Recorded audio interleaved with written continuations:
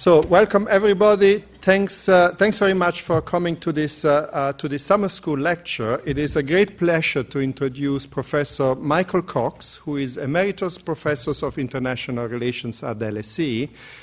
He joined LSE in 2002 and also is, since 2008, Director of LSE Ideas, which is the global strategy and diplomacy think tank here at LSE.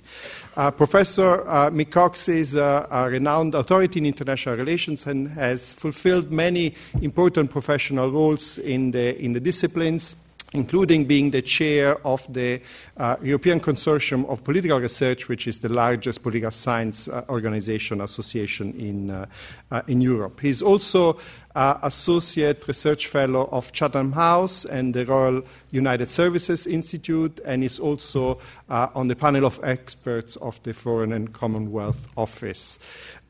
He's the author of many books, more than 20, so too many to list, author or editor, and also, of course, many articles, and many of them deal with American power, the role of America in the world, but also with long-term trajectories in global politics. So I don't think there are scarcely any people who are better qualified to give us a sense of where we are, where the world is, and where the world is going. Thank you very much for giving this lecture. Okay, thank you very much indeed. Thank you. You can clap, actually. Thank you.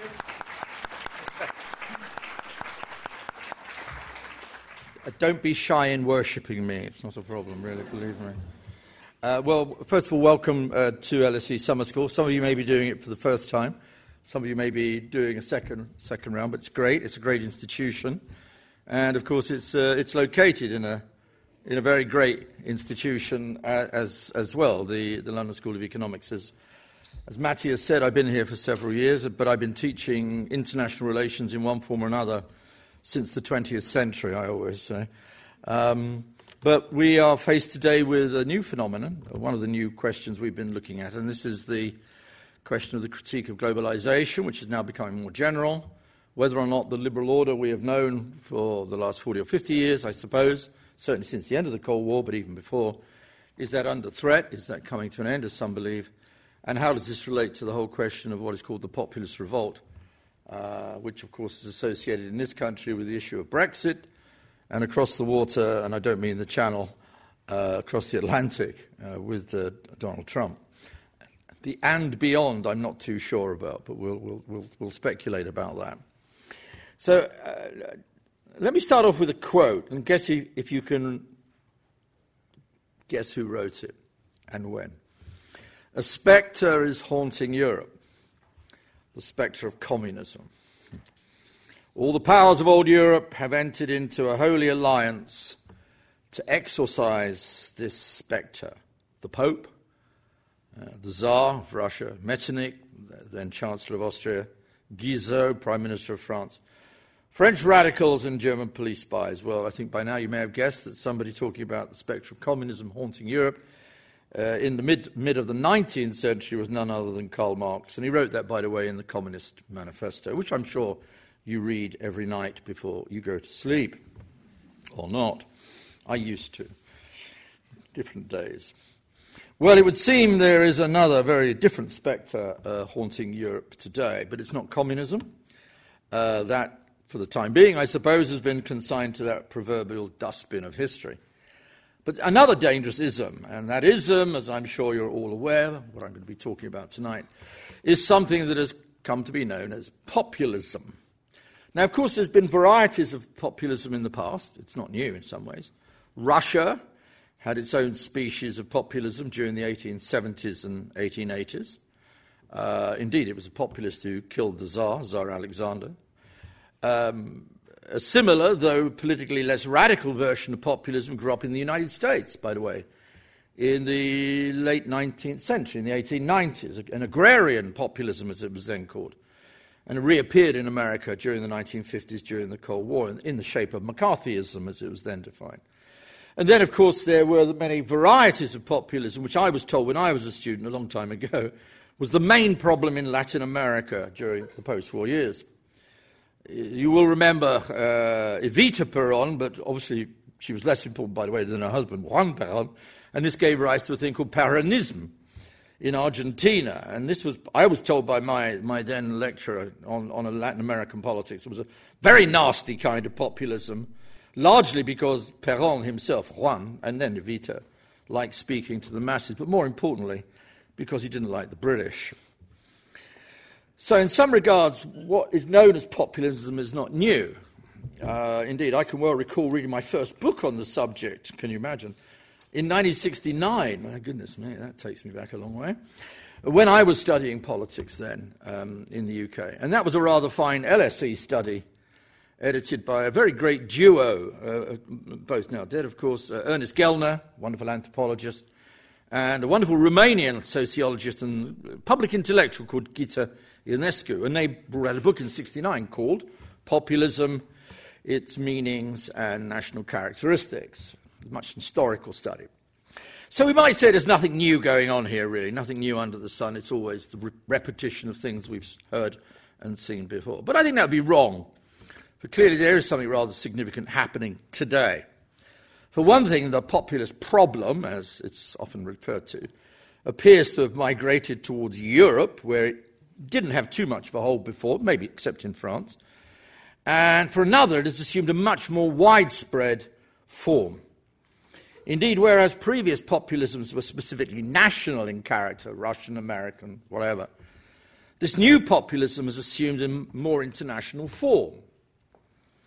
Furthermore, if the pundits are to be believed, and generally speaking you shouldn't believe them, this new populism is much more of a challenge than anything we have witnessed in the past. Certainly, if we were to listen to most European leaders today, and even after the Macron election in France, it would appear that populism has become the political challenge of our age. German Finance Minister Wolfgang Schäuble definitely thinks so. Not a man to mince his words, our Schäuble. He talked of a rising tide, quote, of demagogic populism. It's always demagogic, by the way, which, if not dealt with frontally and decisively, could easily threaten the whole edifice of the European Union. He was then, by the way, speaking of Greece and what was going on in Greece. And it's still going on in Greece, but was going on in Greece in a more critical way 2 or 3 years ago. So Schäuble is in no doubt this is a dangerous and demagogic thing. A Chatham House report, which I've been associated, not the report, but with Chatham House, came to much the same conclusion a few years ago. Quote, the trend of rising support in Europe, largely, for populist extremist parties, again another word, extremist, therefore bad, its author wrote, has been one of the most striking developments in modern European politics, one which not only poses a challenge to Europe alone, but to democracy itself. Well, that's a dangerous thing, this. A chairman of KPMG, finance house, I'm sure you know, a man called John Weimeyer, was in no doubt either recently. He opined in late 2016, populism in Europe and the rise of it remains the biggest threat to the continent's stability, much bigger threat even than Brexit. Well, can you consider that for a moment? Brexit worried him, but the more general recent rise of what he called anti-system, populist and quite extreme political parties in Europe, particularly in Western Europe, but not only because it's to be found in Hungary and Poland and elsewhere, worried him much more, and did so, as an economist, I suppose, not just because of the threat it posed to European political structures, but a threat to globalization more generally. But is this just a European phenomenon? Well, clearly not. Across the Atlantic in the dear old US of A, a similar, if not exactly identical, dragon, emitting all sorts of unpleasant and noxious sounds, has arisen in the shape of Mr. Donald Trump, the man with the haircut. One of the very few billionaires in modern history who also lays claim to being a man of the people. But billionaire or not, this quite extraordinary political phenomenon, and it becomes more extraordinary every day that goes by, has delivered shock and awe in equal amounts, not only to the United States, but also to the rest of the world. Indeed, by tapping into popular discontent in what Gavin Esler, who wrote many years ago, a very good book, 1998, The United States of Anger, he wrote that in 1998, Trump has shaken the US establishment to its core. That's why they hate him, by the way.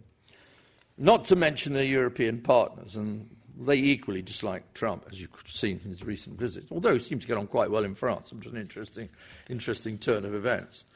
And of course, one of the reasons he's done this and managed to upset so many people, both in his own country and across the world, particularly in the European Union, is by saying things and maybe even doing things one is not supposed to say or do in polite company.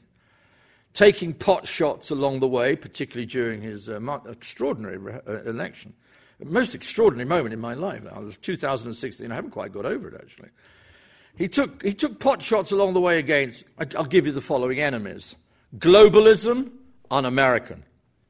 The liberal press, fake news. Judiciary and the intelligence agencies, dodgy. Climate change, hoax. Human rights, you've got to be kidding. Democracy promotion, we tried that before and it failed. Immigration, And of course the EU itself. Brexit is a wonderful thing, he said on June the 24th. Fine thing the British have done, taking back control. Now, this is not what an incoming president of either political party is supposed to be saying. Moreover, you'll recall it wasn't just Trump in the United States who railed and moaned and groaned and complained against the elites and the powerful last year during the 2016 US presidential. So too did Bernie Sanders. Bernie, the only American who calls himself now a socialist and looks like a banker, but Bernie Sanders may term himself a socialist. And he could never have said many of the appalling things, let's be honest, which Trump said about women, Mexicans, and all the rest. But some of his targets on the political economy, at least, most obviously the corporations, whom Bernie said had sold the American workers short, and the Wall Street financiers, they were not such dissimilar enemies to those identified by Trump. However far apart they may have been at one level, on some fundamental things, the attack on corporations, Wall Street financiers, the selling of jobs abroad to make profits for big American corporations against the Americans, that was very, very similar. And let's not forget how effective Sanders was during 2017. Easily forgotten now, maybe not, and certainly not by Hillary Clinton. Hillary may have won the Democratic nomination in the end, but Sanders inspired his supporters in the way that Trump has and still does, in ways that she never did. But if Sanders and Trump together can be classified as populist, though I'm sure they don't share very much more in common, then who, one wonders, is not now a populist? I'm kind of trying to work this out. Where do the ideological fault lines actually lie? Should Jeremy Corbyn not also be defined as a populist? After all, he claims, and does claim, to speak on behalf of the many rather than the few. Classic populist line. But then so too does poor Mrs. May. She's still our Prime Minister, by the way, at least was at 5:30 when I left. Mrs. May, in her rush to win over the white working class in the election, unsuccessfully, you'll notice, talked quite volubly of governing in favour of the left-behinds and the just-about managings in order to make Britain, in her view, a country that works for everyone and not just the rich and powerful toffs who used to congregate around David Cameron. Yet this has also been the dominant narrative of attacks on the elites and the powerful and the rich of such political parties as Syriza in Greece, the Five Star Movement in Italy, and Podemos in Spain. And all three of those are on the left. Now, this cannot be said of the National Front in France, of course, but there's no more rampant populist in Europe today than Marine Le Pen, who has waxed lyrical against the European Union and its twin, rampant globalization, both of which have, in her words, been endangering that thing called French civilization. Indeed, notice this, while the successful former banker Macron made his appeal to the better educated in prosperous cities like Lyon and Toulouse, Le Pen spoke most of her time campaigning in the rundown towns of the northeast and the southeast, speaking to workers whose parents, if not they themselves, have probably once voted communist. A not dissimilar thing that Trump very successfully did as well, by the way. So populism would thus seem to defy easy political pigeonholing. But on one thing most writers on the subject I have found seem to be united. And there's really quite a consensus on this. Not everybody, but I make a generalization to make the point clearer than the truth, as they say. But on one thing most writers on the subject seem to be united. They don't much like it, and have tended to approach the subject of populism with a mixture of enormous surprise. Who amongst them predicted Brexit and Trump in 2016? None of them. Mixed in with what I call a strong dash of ideological distaste. In fact, even the most cursory glance at the literature, with a few notable exceptions, reveals what I would call a distinct liberal bias against populists and against populism. This bias has not gone unnoticed, of course. Indeed, in a recent piece in Money Week, authored by John Stepek, no idea who he is, by the way, he made the entirely fair point that as far as he could make out, quote, the bulk of opinion columns across the range of newspapers dealing with populism tended to fall into two main categories: sneering or patronising. The controversial British sociologist, a person I once used to know quite well, Frank Furedi, was more scathing still in a recent blog. Populism, he argued, had virtually become a term of abuse directed against anybody critical of the status quo. Worse, it implied that the revolt facing the West today was not a legitimate response to deep-seated problems, but was rather the problem itself. There's something to this, I think. It's clearly shown, for example, in the way populists are invariably described. How could we ever forget the use of the word deplorables, made famous or infamous by Mrs. Clinton in her description of Trump's supporters during the 2016 campaign. Not a very bright thing to have done, actually.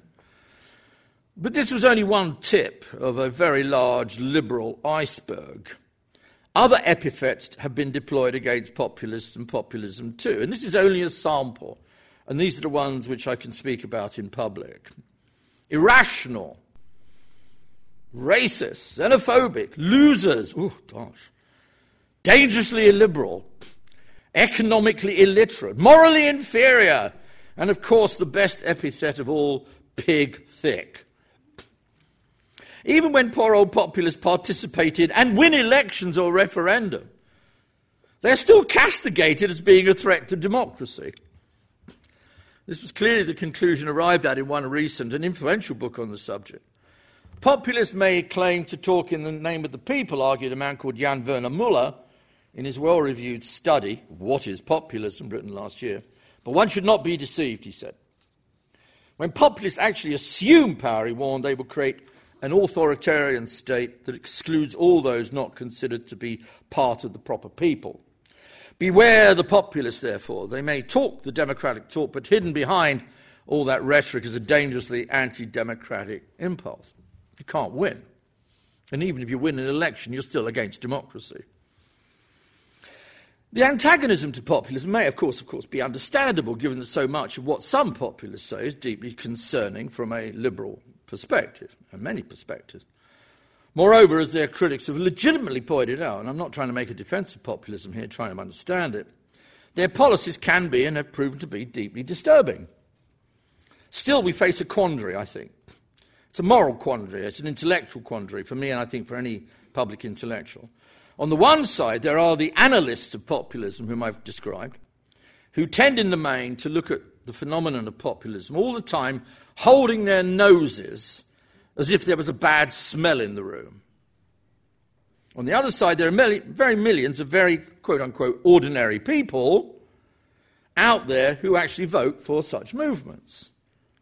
If nothing else, it says something about the state of the West today when you have the overwhelming bulk of public intellectuals lining up on one side to critique populism, some more fairly than others, to be sure, and millions of their fellow citizens on the other voting in their droves for parties and individuals of which most experts and academics appear to disapprove. Now, Trump may not be my cup of tea, or yours, But he did, after all, win the US presidential election last November, didn't you notice? Yet we seem to despise him and those who voted for him. Brexit was not my preferred option last June. I still haven't got over it. But it gathered in, unfortunately, more votes than Remain, and did so because it tapped into something important. And while Viktor Orban of Hungary would not be my preferred candidate for Prime Minister in that country in 2014, even though his vote went down in Hungary, his Fidesz party did win 44% of the popular vote, while his allies only won 26%. Now, my point here, I hope, is a simple but important one. We don't have to like or agree with populists. We don't have to marry them. But we should at least try and distance ourselves from our own political or ideological preferences and try and move beyond moral outrage at something so many of us might not like and instead seek to understand what is happening here. Because something clearly is happening. And what is that something? Well, we should not exaggerate, nor should we conclude the world we have known is about to collapse. It is not. But the tectonic plates, I think, are shifting. The mood across the West amongst millions of people is turning sour. Many millions of people are obviously very unhappy with the old order and have expressed their alienation by voting against the establishment in very large numbers. This has expressed itself through different political parties, left and right. It has taken different forms in different countries. Each nation has its own peculiarities. But the new populism, as I've called it, is more than just a reflection of national exceptionalisms or national exceptionalism. There's something much more widespread going on here. Moreover, this is very interesting, I think. This something is not happening in the developing countries or the poor South, where millions and billions of people have little or nothing. Rather, it is taking place in the rich and democratic West, largely. Not entirely, but still. And it clearly constitutes a distinct threat to the old order. Francis Fukuyama certainly seems to think so. If you remember, Francis Fukuyama came up with that phrase, end of history, back in 1989. On the back of those three words, he became an academic superstar. The article's rather second-rate, by the way. But he certainly seems to think that something's going on here. As I said, back in 1989, he talked in grandiloquent terms of the end of history. The liberal order was triumphant. Liberalism would now be triumphant forever, presumably. And liberalism had triumphed over all of its ideological rivals in the 20th century, and no doubt liberals could look forward to an even better 21st century. Now, he's worried, really worried. And when Frank Fukuyama gets worried, boy, oh boy, does he get worried. He's worried now the liberal moment, the liberal world order, as in the title, may be over. Indeed, in his view, the real threat to the West today, and thus to globalization, may not be coming from other rising powers, the standard IR stuff, China rising, Russia and all that. No. It's coming from within, not from without. And according to Fukuyama, it is not just Europe or the United States that will have to live with the consequences. It will be the liberal order itself. So that kind of brings you to the obvious. But what the hell are you talking about, Professor Cox? What's populism? Well, it's not an easy answer, I have to be perfectly honest with you. But one can, I suppose, say that populism reflects a deep suspicion in many countries, and not just in the West, by the way. I've just come back from India, where the BJP could be defined quite clearly as a populist party, and the Modi could be defined as very clearly a populist party, or Erdogan in Turkey. But I'm largely focusing on the kind of Western phenomenon here at the moment. It's clearly a deep suspicion of a prevailing liberal establishment. That this establishment, in the view of most populists across the world, does not just rule in the common good, but conspires against the people, the authentic people of India or Turkey or Britain or the United States. And that the people, who are however defined, are the true repositories, the soul of the nation, the soul of the nation. Populists also tend in the main to be nativist, that's to say they look inward, not outward so much. Suspicious of foreigners, at least certain kinds of foreigners. They always like enemies. Having a good enemy is always a good thing for a populist. Though this is more to be found on the right than the left, but not always. More often than not, they are also sceptical of the facts. There's a long history of being sceptical of facts provided by other people who provide facts you don't agree with, and therefore you construct your own. And in most cases, and again this is true of the right and the left, they don't much like intellectuals. LSE is not very popular amongst populists, okay? He's not very popular amongst populists. I'm deeply unpopular amongst populists. And I'm very happy to be so. Nor in general do populists like big cities and the metropolitan types who live in big cities like me and him. We are, or they are, we metropolitan, we are the anywheres. We can live anywhere. Now, a recent book has been published by a very old colleague of mine, old mate of mine, who used to edit a magazine called Prospect, David Goodhart. And David Goodhart, who's kind of become very soft on populism, I suppose some would say, but very understanding of populism, he believes that the populists, what we call populists, are people we should call somewheres. Remember that word, somewheres. That is to say, people who want to be part of somewhere, as opposed to those like him and me who are anywheres. Indeed, he argues that the fault line in Britain today, and not just in Britain, and the same might be true of many other Western countries, including the United States, is between those who come from somewhere, rooted in specific place or community, usually a small town or in the countryside, socially usually conservative, though not always, often less educated in the formal sense of education, and those on the other side, the anywheres, who come from anywhere, footloose, often urban, socially liberal, university educated, and who tend to feel at home nearly everywhere, and who have a passport and often use it, I suppose. And it is the somewheres, according to David Goodhart in his book Road to Somewhere, that we have to understand. For it is the somewheres who are voting for the populists. And I think that's a neat, maybe overly simple way of kind of thinking of this, a distinction. But one should beware, however, before one gets too patronising, that because populist voters tend to be generally less well educated, and you can see this if you look at the Trump and you look at Brexit, there's a general educational kind of correlation of voting behaviour. It tend to not to think of populists as being fools, and I find this in the literature as well. I think this would be a major mistake.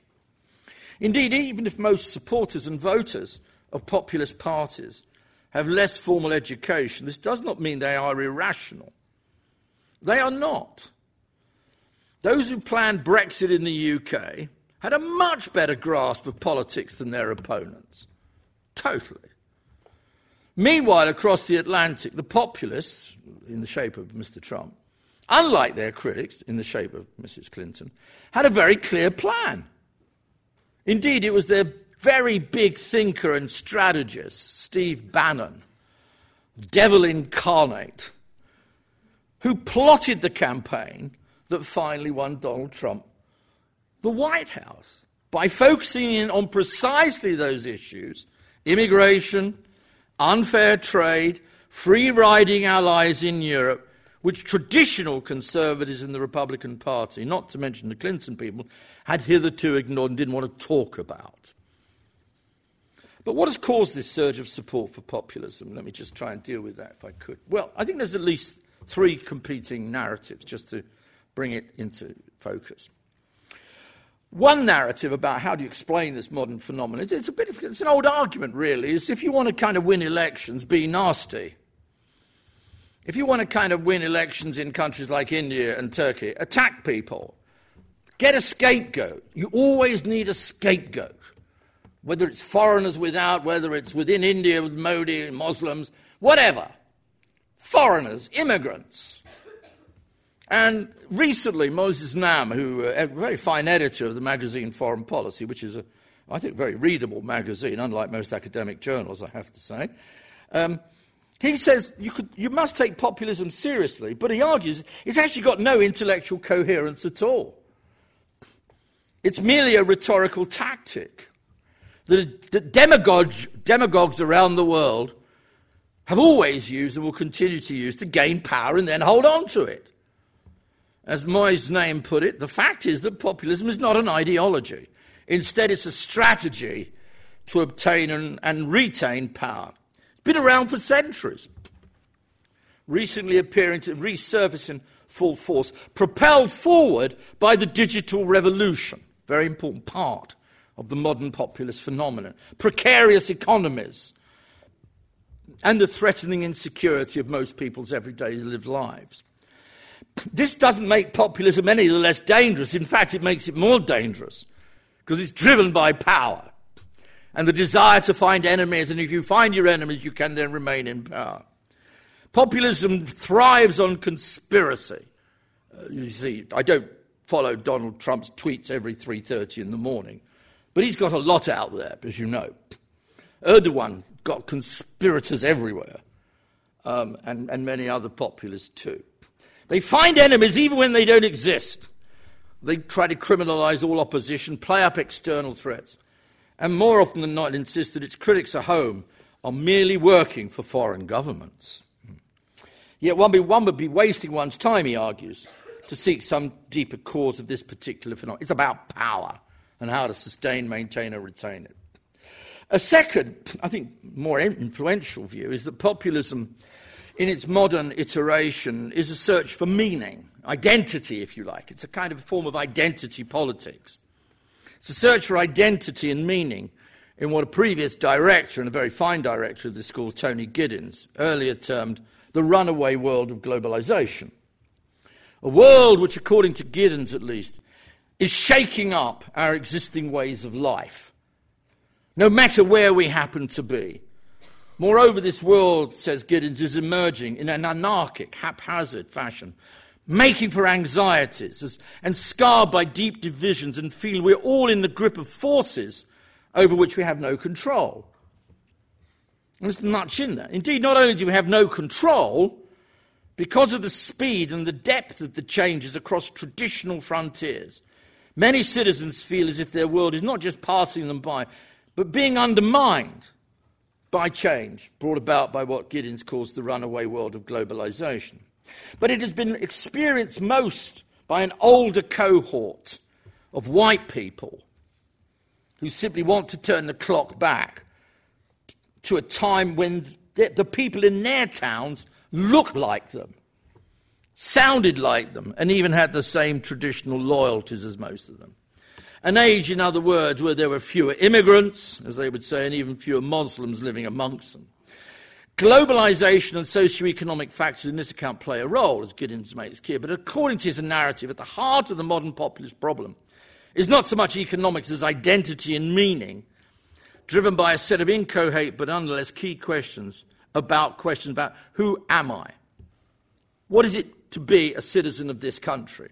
What is it to be an American, a Frenchman, or whatever? And do I still live in my own country, surrounded by people who share the same values and allegiances as myself? There is, however, a third way of understanding populism. And this argues that modern populism is less the result of an identity crisis, although it may be connected, and much more the result of what an Indian economist, a very fine Indian economist who's now advisor to Prime Minister Modi, Arvind Subramanian, he's termed hyperglobalization. Notice the term hyperglobalization, not just globalization. This, according to Arvind, who's a very fine economist, I must say, this latest form of globalization, he notes, began slowly in the 1970s, accelerated rapidly in the 1980s, and took off in earnest in the 1990s, and continued to accelerate thereafterwards. For years, the result of this 30-year headlong drive towards the future only seemed to be positive and beneficial. Indeed, according to the many defenders of globalization, the new globalization generated wealth, drew in once previously closed economies, drove up the world's GDP, encouraged real development in countries that had for years been poor, and most important of all in terms of human welfare, helped reduce poverty too. Not surprisingly, by the way, China and the developing countries are more in love with globalization now than is the West. And so too, by the way, is India. They are and remain its beneficiaries in the modern terms. Not for the West. But for the West more generally, it has through time created all sorts of downside problems. Wealth became ever more concentrated in the hands of the few, the 1%. Thomas Piketty's book, by the way, sold in hundreds of thousands, talking about inequality under conditions of modern globalization. Middle-class incomes stagnated in the West, and they have. Meanwhile, many of the working class in Western countries, and not just white ones, found themselves being driven out of work either by jobs going elsewhere or by a rush of cheap imported goods largely coming from low-wage economies. And to add to their economic woes, immigration, they argued, undercut the price of their labour. Thus, what may have been great for the corporations and the consumer, according to this analysis, turned into an economic tsunami for the traditional bastions of organised labour. Now, a crucial component part of what I would describe as the materialist interpretation of populism, I don't know if it's Marxist, but it's materialist, it's not the same thing. Another part that's more recently been provided, and I really recommend you to read the article by James Montier and Philip Pilkington. Now, they don't deny that globalisation has important downsides. On the contrary, globalisation is very much part of the reason for populism. But they develop the argument even further by insisting that what has led to the very real crisis of the West is not just globalisation in the abstract, but what they more precisely term a broken system of economic governance. This system they define as neoliberalism. It arose in the 1970s and was characterised since by four significant economic policies. And these are the abandonment of full employment as a desirable policy goal and its replacement with inflation targeting, a focus at the firm level on shareholder value maximisation rather than reinvestment and growth, and the pursuit of flexible labour markets and the disruption of trade unions and worker organisations. It's a general phenomenon right across the West.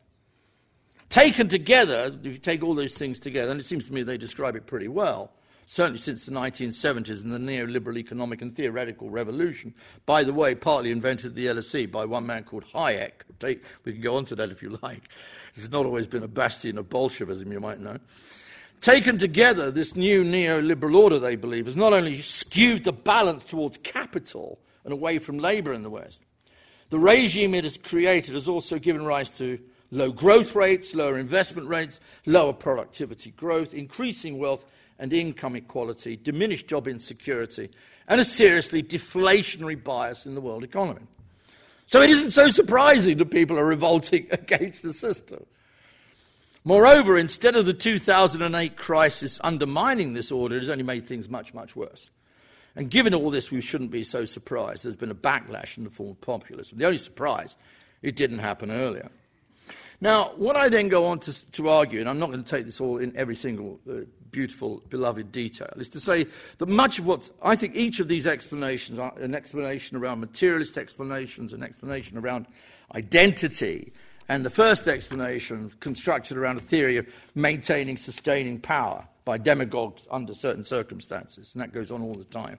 I think all of that contains some elements of the truth. You don't have to choose between different explanations. You don't have to fight battles between various camps. It seems to me you've got to maybe integrate all three of those different kind of paradigms, if you want to use that awful word, into thinking about the rise of populism in the modern period.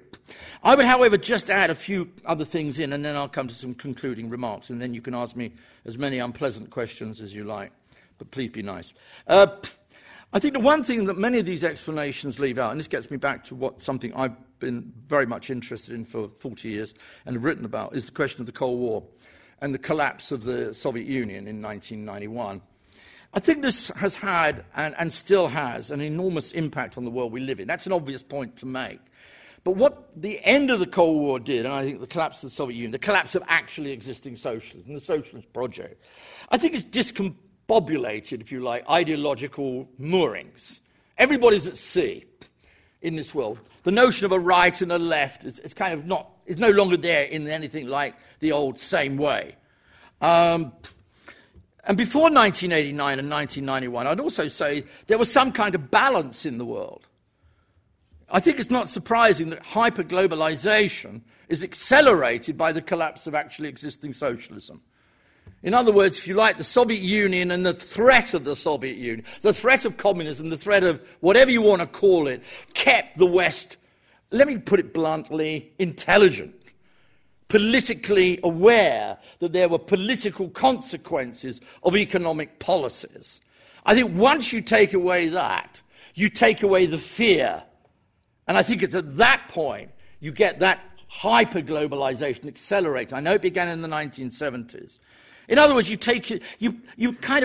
you remove a built-in, what the old socialist order did in a way, inefficient and repressive though it undoubtedly was, it kind of restrained the free market. It restrained the free market, and after 1989 and 1991, everybody believed that the only solution was free and unfettered markets. Markets were always better than governments. Allowing the entrepreneurs to be entrepreneurs, to get maximum profit, etc., was the only way forward. If there are a few losers along the way, well, they can migrate somewhere else. Or we can put them in prison, as they've done in the United States in very large numbers. Or we can give them some rotten social welfare and keep them in marginalized towns in marginalized parts of the world. I think that's what happened. I genuinely think that is what happened. There was, in other words, a very high degree of hubris after 1991. If you like, the market fundamentalists took over and felt free rein. Anything was now possible. Even if it caused pain to some, this was a price worth paying for the general good. And there was no alternative, so carry on regardless. I think there's another thing, is I don't think, and I don't say this as somebody who is, any massive opponent of China. I've got my criticisms of China, like anybody should, which is fair enough. And most critical people I've ever met of China are Chinese, by the way. And I'm going to Beijing, soon to Beida, where I meet even more critics of China and the Chinese Communist Party than I meet in the West sometimes. But I don't think we quite figured out in the 1990s and in the early part of the noughties, I don't think we quite figured out what would it mean for the West of a massive low-wage economy like China joining the world market? I think we kind of got it a bit. Oh, we can have cheaper baby clothes or something, or, we're going to get a lot of cheap goods. It'll keep inflation down. And it's going to, reduce poverty in China. It's all very good. I've never heard many economists, by the way, terribly critical of China. Economists generally love China because about growth, and all the rest of it. And that's perfectly fine. I quite like economists sometimes, even at the LSE. But I don't think generally we fully worked out. If you get an economy of the size and the dynamism of China suddenly coming into the world market, and it really only entered the world market in the 1990s, and then with the WTO, that's when it really entered. That's when China really adopted and embraced globalization. Right through, and you recently may have seen the speech by President Xi Jinping at Davos say, globalization, wonderful. I love globalization. What's wrong with Donald Trump? So they've adopted, they've bought into globalization because it's worked for China. Massively so. After quite a lot of ideological divide within the party, by the way, can you control globalization domestically? It won't disturb the status quo within China. They managed that quite well, actually, much more effectively than we ever thought they could. But on the economic side, I don't think we worked out what it would mean for the West of a massive low-wage economy like China and others, emerging markets, joining the World Market Club. I just don't think we got it. We kind of thought it was just good they joined, but we never then thought, well, what are going to be the consequences of them joining? Now, many economists will no doubt tell you, and they do, that free trade is always a good thing. Fair enough. David Ricardo said it. The great Adam Smith said it. John Maynard Keynes said it. Even Milton Friedman said it. So it must be for the best. Moreover, if jobs have been lost in the West, this, we are told, has little to do with free trade and more to do with new labour-saving technologies. In fact, all those manufacturing jobs which have been lost in Europe and the US would have had to go anyway, because of technology and automation. You hear that all the time. But it seems to me on the other side of the coin there's ample evidence to suggest a rather different story, that in fact millions of jobs have been lost in the West. No point running away from it, because of new emerging economies joining the game. It's good for the emerging economies, and I fully applaud and support that. But the consequences for the West have had downsides. We can't go away from that either. It's not merely a nationalist myth. Even Donald Trump said some truth. I've looked through all those speeches. Most of them, I think, are absolutely incoherent and appalling. But there's a kind of a truth he's saying. A lot of jobs have been lost. A lot of well-paid American jobs have been lost. They've gone southwards and eastwards. And there's a fair amount of good evidence to suggest that one of the reasons for that is these new big economies joining. It's not totally a nationalist or chauvinistic myth. I'd also say, too, there's something about powerlessness. I've been thinking about this for a long time. I think populism is very much an expression in the West of a deep sense of powerlessness. The powerlessness of ordinary citizens. Okay, you vote. You can demonstrate outside Parliament. You can throw rocks at policemen sometimes, whatever. But in a way, I think most ordinary citizens have increasingly felt powerless, less and less connected to political institutions and to the political class. And there's been an alienation between ordinary citizens and the political class, both on the right and on the left, by the way. And you can understand that too, the powerlessness of ordinary citizens when faced with massive changes going all around them in their communities, their jobs, their industries. But it's also the powerlessness at another level of Western leaders and politicians who don't seem to have an answer to the many challenges facing the West right now. Many ordinary people might feel they've got no control and express this by supporting populist movements who promise to restore control to them, bring back control. That's the slogan. But in reality, it's also the established political parties, the established politicians, and the established structures of power as well, which are equally powerless. Powerless, as many people would now say, to stop the flow of migrants from the Middle East and Africa. Powerless to control the borders of their own nation states. Powerless when faced with a terrorist threat. Powerless to prevent rich people offshoring and avoiding taxes. And powerless to reduce unemployment to any significant degree across most of the Eurozone, particularly in the southern part of the Eurozone, and especially amongst young people. And you can see, therefore, why young people are going to be attracted to the populist movements in many ways. Now, this might have been finessed, but for two other factors. One, clearly, was the 2008 financial crisis. This not only delivered a major blow to the Western economies, they haven't yet got over it. If any economist tells you we've got over it, don't believe them.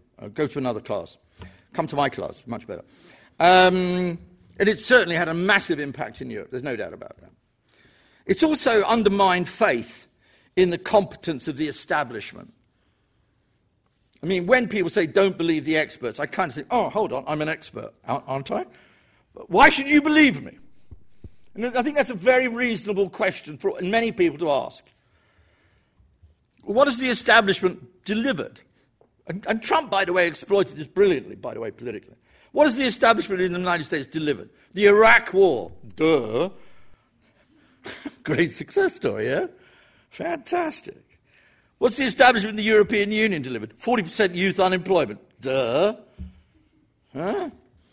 The 2008 crisis. Wonderful. Who's ever going to believe the experts again? You know, I think there is a sense in which populism is a deep sense of skepticism by those in power. And for good reason. And for good reason. It's no point just saying they're irrational. There's reasons why, you know, elites have got so many things wrong, and they've been held to account for having got so many things wrong. I think all these things together, but whether it's 2008, whether it's the Iraq War, whether it's the failure to get out of the miserable economic crisis in which southern Europe is still embroiled deeply, all of these things are inevitably bound to hit normal politics. It isn't normal politics will be resumed as soon as possible. It can't be after all of what I've said. Finally, and I'm coming to the end of my talk, you'll be relieved to know, I wonder too how much the widespread notion, and there is a widespread notion out there, that what we're living in is a world where the West is in decline. You know, we're told this all the time. You know, the EU going down. The United States in decline. The West in decline, everybody else is going up, we're going down. You know, it's like, you know, the West had its moment for 300 or 400, 200 years, whatever. Now it's on the way down, and somebody else is going to rise up to take over. Whether it's going to be China, or Asia, or the rest, or the BRICS, or whatever. Goldman Sachs says it, they all say it. Well, therefore it must be true.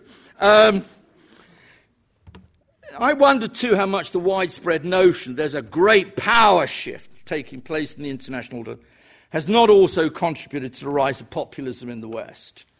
After all, for the last few years, we've heard the same mantra being uttered by the bulk of public intellectuals, namely that the rest, viewed here as either Asia, China, or the BRICS, will somehow soon be running the world. Indeed, a friend of mine wrote a book called China, When Will It Rule the World? It sold 1 million copies. There you go. Somebody believed it. Meanwhile, we've been informed by the same Jeremiahs that the poor old West is on the way down. Now, as I've argued elsewhere several times, and people sometimes listen to me and often don't, This view of enormous power shift leading to either a post-American, post-Western world has been much exaggerated. I think that talk of a power shift has been much exaggerated. But it's almost become the new truth of our age. It's become almost the common sense of our times. And it's had consequences, I think, intended or otherwise. And one of these has been to make many people living in the West feel deeply uncertain about their future. This, in turn, has made many of them look to those politicians and movements to say they will stand up for the West. Or, in the American context, make America great again. Moreover, the view that a power shift was or is underway has also helped those in the UK make the case for Brexit. For many of those who lived through that wonderful period when we finally decided to commit economic suicide, the Brexit vote, I mean, it's amazing how many times those arguing for Brexit said, Europe's finished, the future lies in Asia. The future lies elsewhere. Europe is history. Again, exploiting this notion of a power shift to make the case. And very successfully too as well, to be perfectly honest. Whether it was true or not doesn't really matter. I'll end then with the question which comes back to farewell to globalisation, because I think there's a question mark there somewhere. There's a semicolon anyway, or a colon.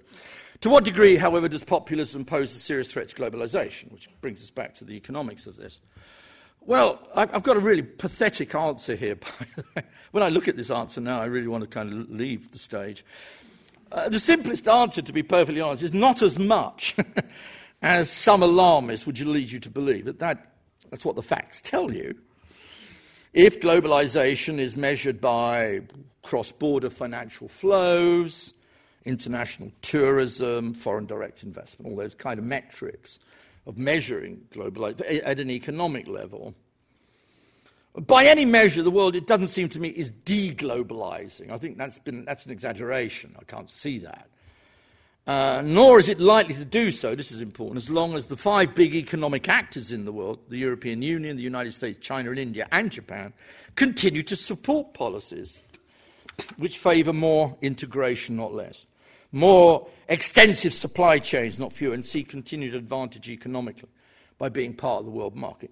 As long as there are major powers behind globalization, it seems to me globalization will continue, because power and globalization are connected. Globalization is not just an act of God. It's not just something that happens spontaneously economically. It is something driven by powers who want globalization and see advantage in globalization. After all, globalization was restored after World War II by the United States using its power to achieve the reconstruction or the reimagination of globalization after World War II. So, to this degree, the forces in favour of globalization would still appear to be far stronger than those pitted against it. Yet, as our populist revolt in the West reveals only too clearly, those who feel they've lost rather than won out of the whole system are becoming increasingly vocal, and vocal in a negative way. Martin Wolf of the FT has also made the important point that even if globalization might not be in rapid reverse, it is beginning to lose its dynamism.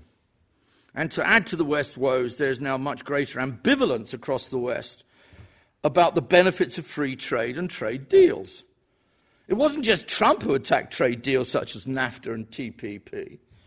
In Europe, too, there would seem to be less and less support for TTIP, the Transatlantic Trade and Investment Partnership. While the UK, of course, which was at the heart of the global economy, indeed, you could say one of the architects of globalization after the war with the United States, has just voted to get out of the largest single market in the world.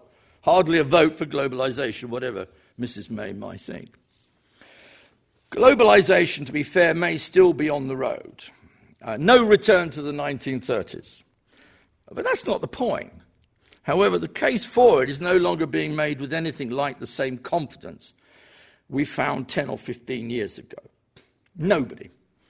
And if the unpicking of what a man called Simon Fraser has termed the pro-globalization orthodoxy continues, then we could very well find ourselves facing even more challenges to our liberal world economic order.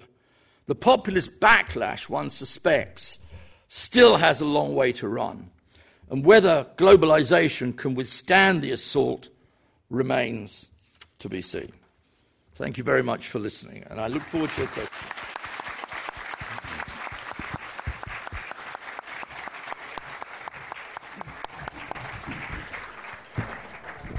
Thank you very much. So, Professor Cox is happy to take questions.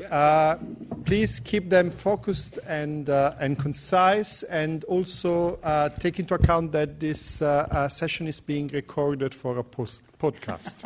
Oh, you didn't tell me that. I think that's controversial. We have someone with a microphone, Yeah, please, so if you raise your hand. Hi, thank you so much for speaking on your work. So I think you define these clear entities that are like the political elite class, the populist leader, the charismatic leader, and the people that fall underneath this umbrella of the common people. So I'm wondering, what do you see as the future of societies when people exist outside of what falls under that umbrella of the common people? So how do you see those outsiders either playing into populism, opposing populism, playing into globalization and opposing globalization? Well, let me say first and foremost that in some ways I think populism is a necessary and vital wake-up call for democracies. And kind of what I'm really trying to say to people is stop getting into moral outrage about populists. You may not like many of the things they say or do, whether it's on the left or the right. Our first purpose as public intellectuals is to understand, because only by understanding and assessing where it's coming from can we then begin to address some of the questions and problems which they pose. And it does seem to me in this country, say with Brexit, did I agree with Brexit? I certainly did not. I've been depressed. Well, not too depressed. I've been pretty depressed. And I know some of my friends in the United States who've, ardently and strongly supported Hillary Clinton, whatever the limits of her campaign were, have been, deeply, deeply, deeply upset. And not just because they lost. It's not just a question of losing. It's losing against something which one couldn't even define as being within the pale, if you like. But my argument, however, still remains that the questions and the way that Trump addressed some of those questions and problems may not be the way you would address them, but at least he addressed them. Now, if we don't address those questions, then other people will. That's my kind of worry. And I think this is really a wonderful wake-up call, frankly, for liberal elites. Because they've got to start saying it's not just good enough to say, oh, there are going to be losers of globalization. They've got to deliver something. It's not good enough to say that people who voted for Trump were deplorables. Or they're white. I mean, come on, 70% of the American electorate is white. So what are we going to say? The 70% of all the American electorate, because they're white and old, or don't have college degrees, we kind of push them to one side. I think what we've got, but this is my own political view on this. We've really, as public intellectuals, we've got to seriously address the kind of issues that were raised in the Brexit vote in this country, were raised by in the Trump campaign in the United States. And it seems to me much better, if I might be honest about it, much better that people come into the political system, and vote within the system and try and change the system politically. Because after all, Trump, he may not have got all the votes, but he got enough electoral seats in the Electoral College. As we know, that's how the system works. Brexit got more votes than my guys, unfortunately. So they're in the system, they're working within the democratic order, and therefore that to me is a positive. The worst thing that could happen, and then this is my worry, and this is my big, big worry, Trump won't be able to deliver on so many of his promises to ordinary working class people and ordinary people in the United States, on many of the economic promises, bringing manufacture back to the United States of America. I think some of that is just not going to be. And what then happens when people then become highly disillusioned, with the Trump? What's next? Is it apathy or is it something worse? And I think the same is true with Brexit. And it's put people like myself in a very difficult political position because the majority of my fellow citizens voted to get out of the European Union. I think that was not a very intelligent, kind of thing to do. I'm sorry. I think it was economically really problematic, and it's going to become more problematic the way we are going along. But at least they are working these problems through democratic politics. My worry in this country is that people who made the case for Brexit across the board, both on the Labour side but especially on the Conservative side, they won't be able to deliver what they promised. They won't be able to deliver the £350 million they said they were going to give back to the National Health Service. They have ignored all the basic downside problems of foreign direct investment not coming to this country, of parts of the city of London being picked up by Paris, Dublin, Frankfurt. They didn't think any of that through. They just said that was scaremongering. So my really big worry is that the populists, and I only try to explain who they are, what they are, and why people vote for them, and under what circumstances. But the problem is the populists won't be able to deliver. That's my genuine, deep worry. And when they can't deliver, then politics could get very unpleasant, because then people will start looking for real scapegoats and finding all sorts of enemies who are undermining what you are trying to achieve. That's my worry moving forward as we go forward. And I hope that's an answer to your question. Is it an answer? Sort of. Sort of. It's 50%. That's not bad. For an academic, that's very good, by the way. Okay. I see two questions. I would take them together, please. Hi. I'm Mark Lessing from Germany. Hi there. You mentioned that the financial crisis is not over yet. Right. And, well, considering the London summit on April 2nd, 2009, and the measures put in place, they are still there in terms of monetary and fiscal policy. Do you have any hope, or can you give us a perspective of how long this will last? You should ask an economist. They always have the answers. I've been very horrible about economists. I'm at the London School of Economics, after all, and this is being recorded, so I'll be very nice about economists now. Let me just take the United States to start off with. I won't take Germany, because I think that there's a big divide between how the US has responded to the crisis and how Germany has. I mean, Germany's exported its way out of the crisis after taking some very thorough labour reforms under Schröder in the late 1990s, so that's one way in. But I have some very grave worries about austerity, however you define it, not because of its impact on Germany, but its impact on southern Europe. And it's creating an enormous divide between the north and south of Europe, and we can't get away from that. I don't blame it all on Germany. I don't follow that kind of line, but I think we've got to have a change of direction on that. But on your more general point, and that is something I really would want the new German government, which is going to be under Mrs. Merkel pretty obviously, I think, to address, whether she will or whether the German public and the German popular will want to, get softer on economic policies. I'm not so sure. I think not. On the extraordinary measures, though, which you pointed to, look, I've been listening to this now. Next year is going to be 10 years since the financial crisis of 2000. It's quite unbelievable. I'm organising a conference with some friends here on it. It's unbelievable to think 10 years. It would be extremely, and I follow Martin Wolf on this, really, I really do. I don't follow him on everything, but I follow him on this. What Martin argued in a number of articles in the FT, and they're very well worth reading, his basic line is quite simple. We're not out of the woods yet. And the reason we've managed to kind of bubble along, particularly the US economy, but not just the US, is because we've taken extraordinary measures, massive quantitative easing, interest rates down to virtually nothing. In the United States, President Obama saved two of the three car industries by a massive state intervention, basically nationalized the mortgage market, Fannie Mae and Freddie Mac. These were extraordinary measures by any degree and by any sense. And now, of course, you will get economists, and you hear it in this country, you hear it in the United States, no doubt you hear it in Europe. Okay, we've got over the worst. Let's get back to realizing the enemy's inflation. Let's get back to getting interest rates up, because if we get interest rates up, this will reward savers, and we don't have enough saving. I hear the arguments, I heard it all this morning in another debate in the Bank of England between the softies and the hard men, the hard women, actually. And I have to say, I'm still on the side of Martin Wolf.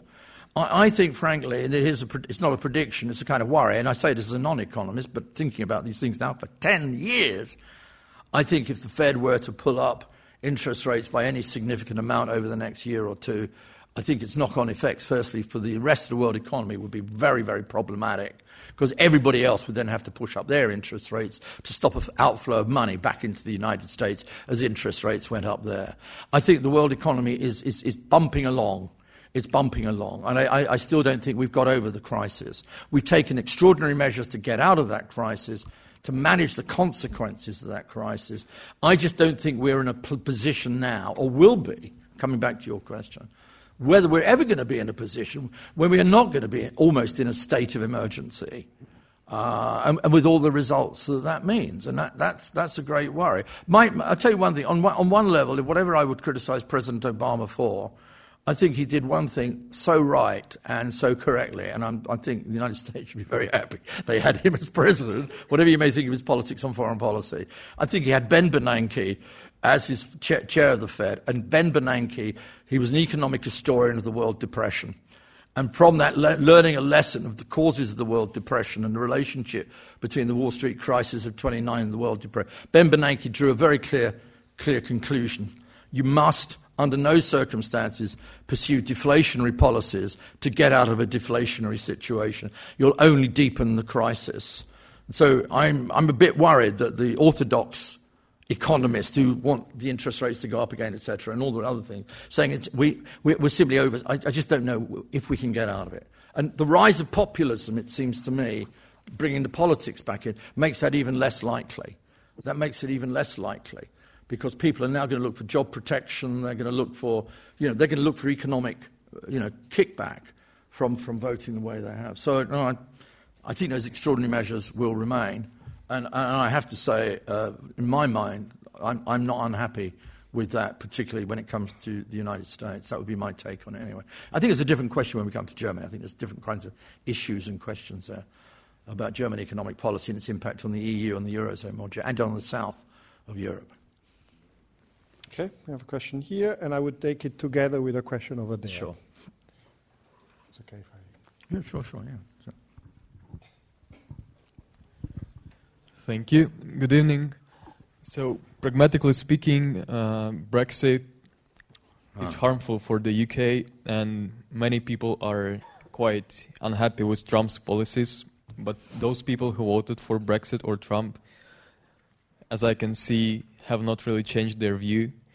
So, my question is, in your opinion, what should happen for populism and populists to become universally unpopular?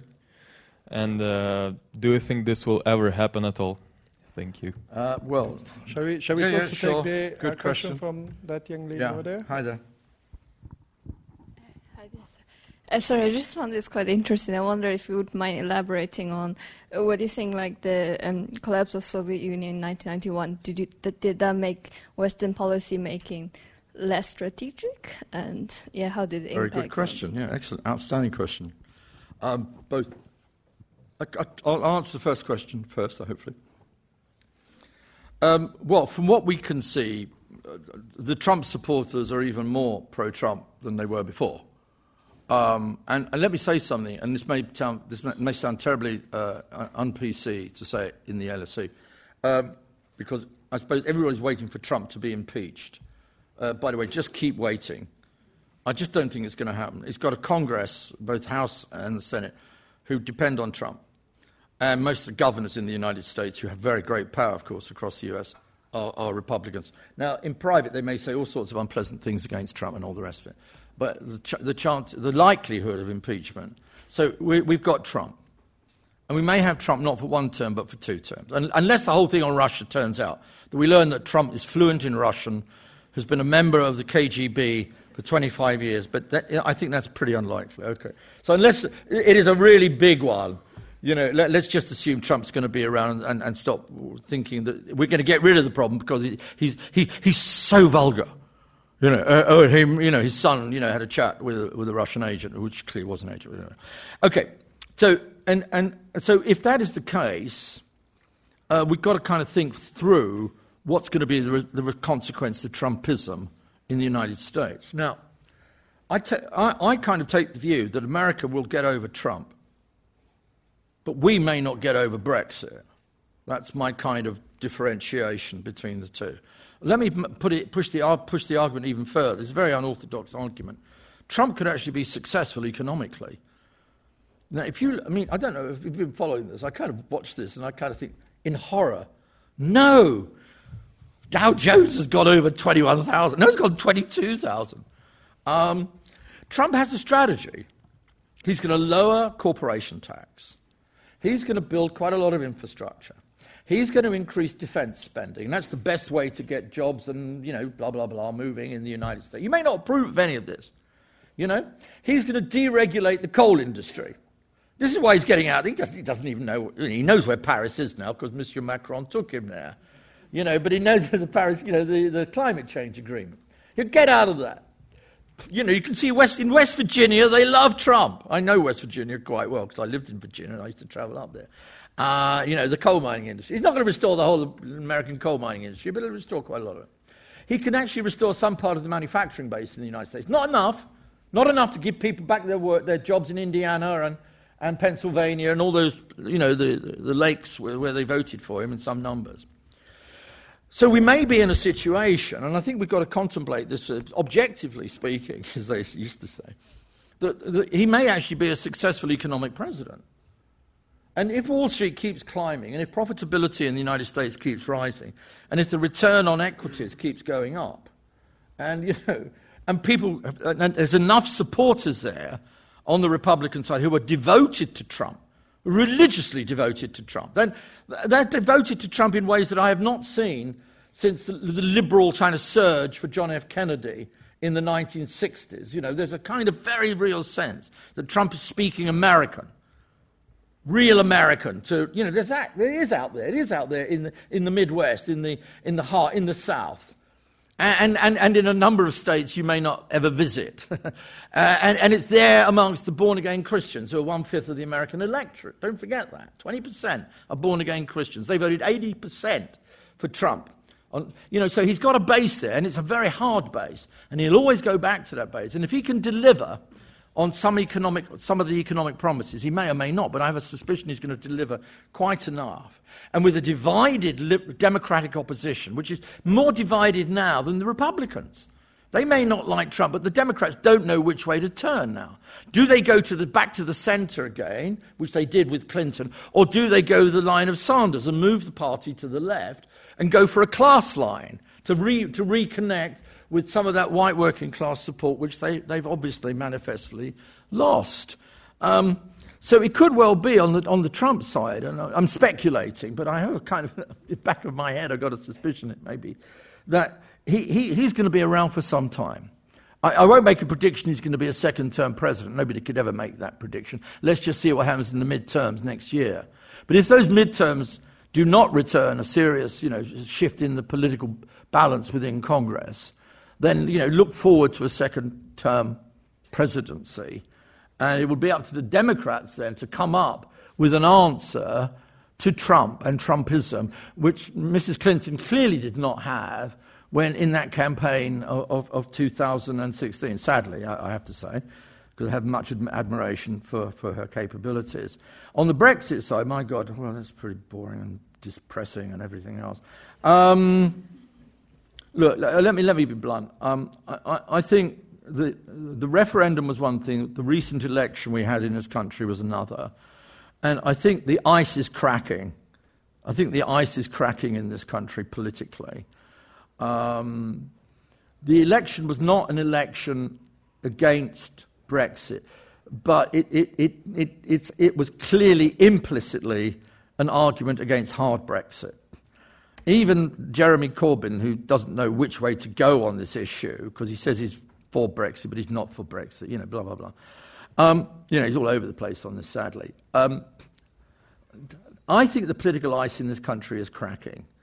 Bit by bit, the consensus argument about the benefits of Brexit are simply being undercut day by day. The drip, drip, drip, drip, drip, drip, drip feed is coming home. Ryanair going off to Vienna. Now, it's not a massive blow to the British economy, but it's indicative. People are beginning to offshore to Dublin. Barclays, HSBC. We'll just put a big office, by the way, a very big office in Paris. Frankfurt. I mean, to be honest, when I go to the continent of Europe, which I very much enjoy doing, because it's nice to be back in Europe, I go there and I speak to people. I was recently in Madrid, and you can see people are looking at London and saying, now what can I pick off? And I don't blame them. We went for divorce. They didn't want a divorce. We did. For whatever misdemeanors Europe had committed against us, whatever they did. And they're going to pay us back for this. And this is what worries me. And Britain is now, it seems to me, and I'm sorry to say this because it's a country I really like. London's a city I love, of course. We've not just shot ourselves in the foot, we've shot ourselves in the head. over this. And it could well be that in a year's time, we will arrive at a position at saying it is impossible to unscramble an egg. We will find we can't unscramble this damned egg. We can't just get out because the cost of doing so, loss of access to the single market, to all the rest of it, not recognised in the European Court of Justice, the whole question on citizenship, the loss of jobs, the undermining of confidence in the British economy as a stable place to invest. I'll give you one final story on this. I was in China, Beida, last year, and Mr. Hammond, the then Treasury Secretary, no, he was then Foreign Minister, Foreign Secretary, he made a wonderful speech, actually a very good speech, at Beida University to all the LSE Peking University students. And he said this, he said, come to Britain, he said to the Chinese people there, to the students, and I'm glad there's great numbers of Chinese students in this country, and I hope they remain, more than welcome, and everybody else, by the way. But he said, come to Britain, we are the gateway to Europe. Quote, unquote, the gateway to Europe. Yeah. Well, we don't look much like the gateway to Europe at the moment. And I'm sorry, but it's going to affect us. And it's affected our status as a country. I go abroad now, and I kind of think people are kind of having a good laugh, frankly. You know, I really feel that Brexit is going to be a much more difficult thing. And we may end up in a year and a half's time basically having to negotiate with the Europeans to stay in. Because getting out and the consequences of getting out are going to be so vast. And we will have spent 2-3 years, maybe, in this hiatus, which has done us damage. I wish I didn't have to say that. There's no question it's done Britain damage abroad. There's no question about it. And that's where we are. Now, on the collapse of the USSR, well, how long do you have? One of my favourite topics, the collapse of the USSR. Yes, I take the geostrategic view of economics, the geopolitical view of economics. And as I hinted in my lecture, the existence of actually existing socialism, inefficient, repressive, you know, all the criticism you can make, I'd agree with. Okay. Nonetheless, the existence of an apparent alternative, a balance to world capitalism and to American power and to economic ideas, certain economic ideas. I think yes. I think you used the term geopolitically. I used the word geopolitically intelligent. I don't know what I meant, but it meant that there was always the possibility that if you didn't pursue what I would call intelligent policies, you know, then worse could happen. The fear of communism, after all, drove American foreign policy until 1989. The fear of the Soviet Union united and kept the West together until 1991. And it was that fear, which was actually no bad thing, I have to say, because it mobilized and it created certain policies in the West, which I think, you know, kept the West socially stable and socially integrated. And I think once that fear was removed, this is my own take on it, because I know neoliberal ideas went back to the 70s, but once that fear was removed, as I argued in my lecture, I think that balance was removed, and I think that again made those who believed in markets, totally believed in markets, think, let's go, let's rip it. You know, the market has won, the market has triumphed. What I call market fundamentalism, market triumphalism, that hyper-globalization which the great Indian economist Arvind Subramanian has talked about. I think it was at that point something called a world market suddenly opens up and rips open and changes the whole character of things. And I don't think we've ever thought for one moment what the consequences of that would be. And then, of course, new economies come into the world market very rapidly. China especially, but not only, but China in particular. And again, I don't think we've thought through for a moment what the full-term, long-term consequences of that would be. Because we were so busy bathing in the pleasant light of victory. And that would be my take on it. By the way, I would applaud China for never having bought into that. Because China at least doesn't accept that globalization means that the state no longer has a role in the economy. I mean, after all, it's a state-owned enterprise economy. It's an SOE economy. You know, the renminbi is not a floating currency, not last time I looked. You know.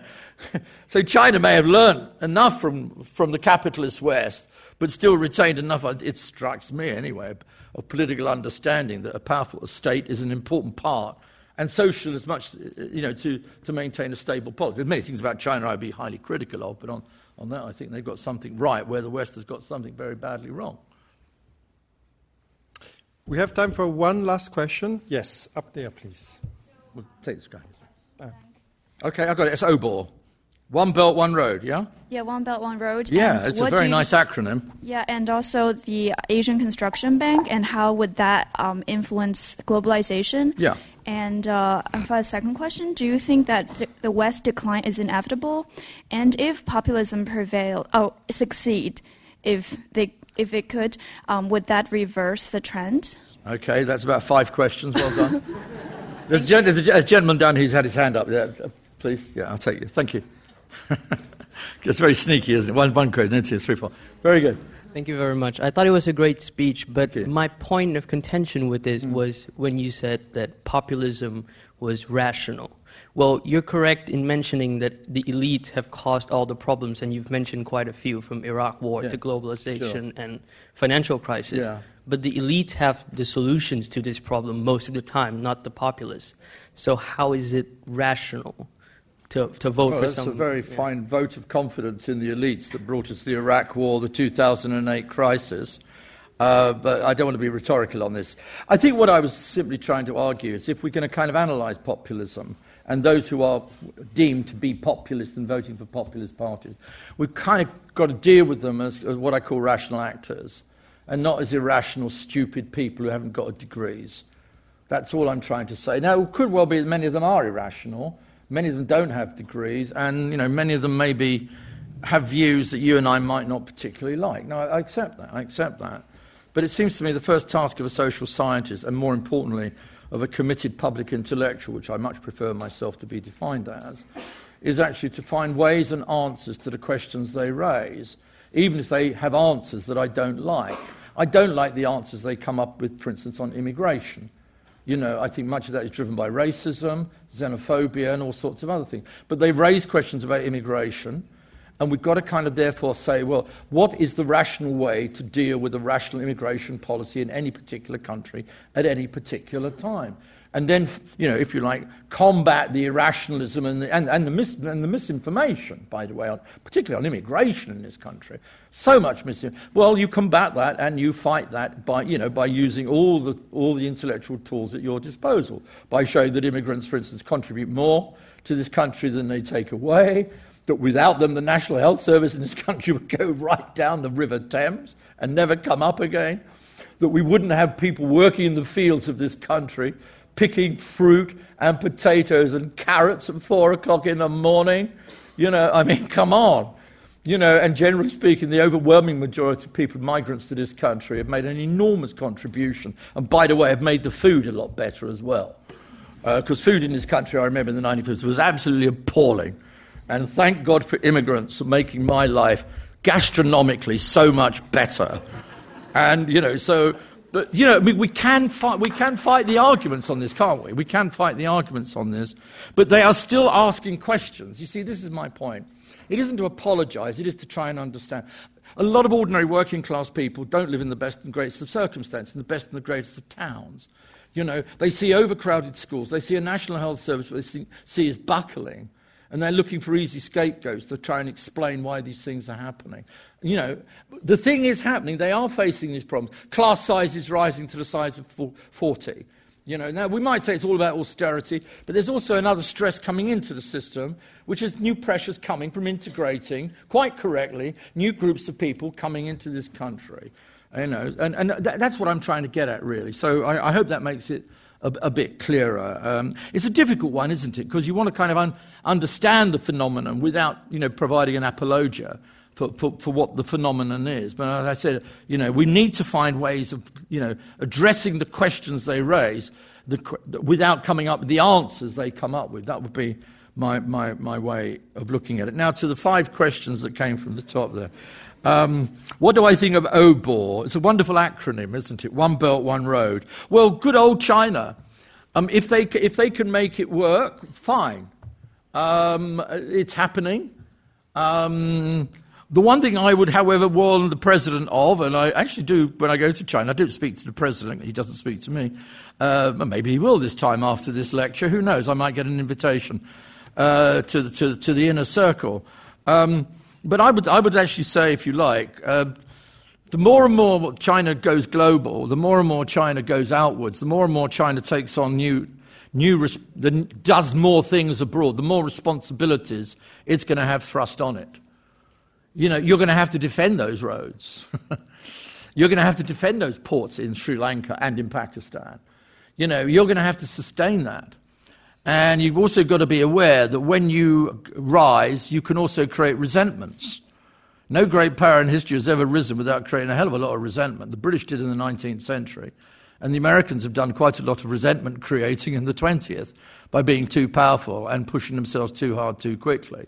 And the only thing I'd say to China, with all due respect, on the OBOR question, the One Belt, One Road, if you build the damn thing, if you construct all these things, with this, blah, blah, blah, you're going to have to you're going to then start to take on massive numbers of responsibilities to defend, as the British found out, not apologising for the British Empire, but, where trade goes, the flag follows. And when the flag follows, you've got to send a battleship up the Yellow River, so you've got to be a bit beware taking, that kind. And I think China is, well aware of this. And they don't want to kind of do the kind of job, or badly or otherwise, of the West or the Americans. They're quite. But once you put your hand in, the finger goes in, the arm goes in, before you know where you are, you're going to be in a situation where you're going to have to start taking on more and more global responsibilities and playing the world role. And whether China's prepared to do that, I don't know.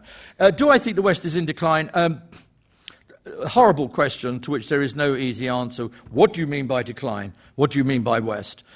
Do I think the United States is in decline? Actually, no, I don't. I'm one of the kind of unfashionable people who think the United States has still got a massive amount of bucks, a massive amount of firepower. It spends about the same as the rest of the world put together on national defense. Who's it defending itself from? Mexico? Canada? Come on. It spends $600 billion a year on defense. It's got the mighty dollar, the great extravagant privilege of having the dollar. It's got allies all over the world. It's even got allies that don't like it, but still want to be its allies. I've been to so many countries in the world where people say, Americans, damned imperialists. I said, well, do you want them to go home? No way. No way. Please stay. That's a sign of power. Well, that's a sign of real influence. Even countries that may not like everything about the United States still feel the need for that very, very tight relationship. And so, in that sense, if the United States is not in decline, then I kind of think the West to that degree is not, in a way, in decline. Nonetheless, there's no question that where we are moving, however, to a new world. And even if I'm not entirely convinced that there's a massive power shift, largely because I think the United States still has an enormous amount of power. By the way, I still think the European Union still got a lot of economic power. Still the largest market in the world. It's not irrelevant, insignificant. Don't write off the European Union completely. In fact, Brexit and Trump may make the European Union really strong. So, having the two enemies together might indeed do the European Union a very great degree of good. So I'm not in the declinist camp, but I am in the camp of what I think is more significant. I want the world to be actually, and this is not just me emoting or playing to the audience, though I'm doing a bit of both. I do think the West has to recognise that there are going to be new players in this world. And these new players in this world, and they are China, they are India, they are the emerging economy. I've just come back from India. I was in Delhi, had a wonderful 3 or 4 days there. Travel the world, go to Asia, go to parts of the world you generally, not many of you do, but many people in this country don't. There's something really going on there. There's something very, very seriously going on there. Now, I don't want to overstate it. China's got enormous problems. India's got fantastic problems. But there is something happening which has not happened for a very long time. New people, new faces, new colour skins, new ways of seeing the world. They're coming into play. And it's up to the West, it seems to me, to accommodate that and to facilitate that and actually to encourage that. Because personally, I never see this as a problem. So I kind of take that longer view. That maybe the West is not in decline, it is that just everybody else is catching up, and long may they continue to do so. And it seems to me that when we get to a world which is a relatively more equal world, other than the very unequal world that we've had over the last 300 or 400 years, the better the world is very likely to become. And I'm not answering any of your questions, because it's 7:05 and I need a drink. So thank you very much. Thank you.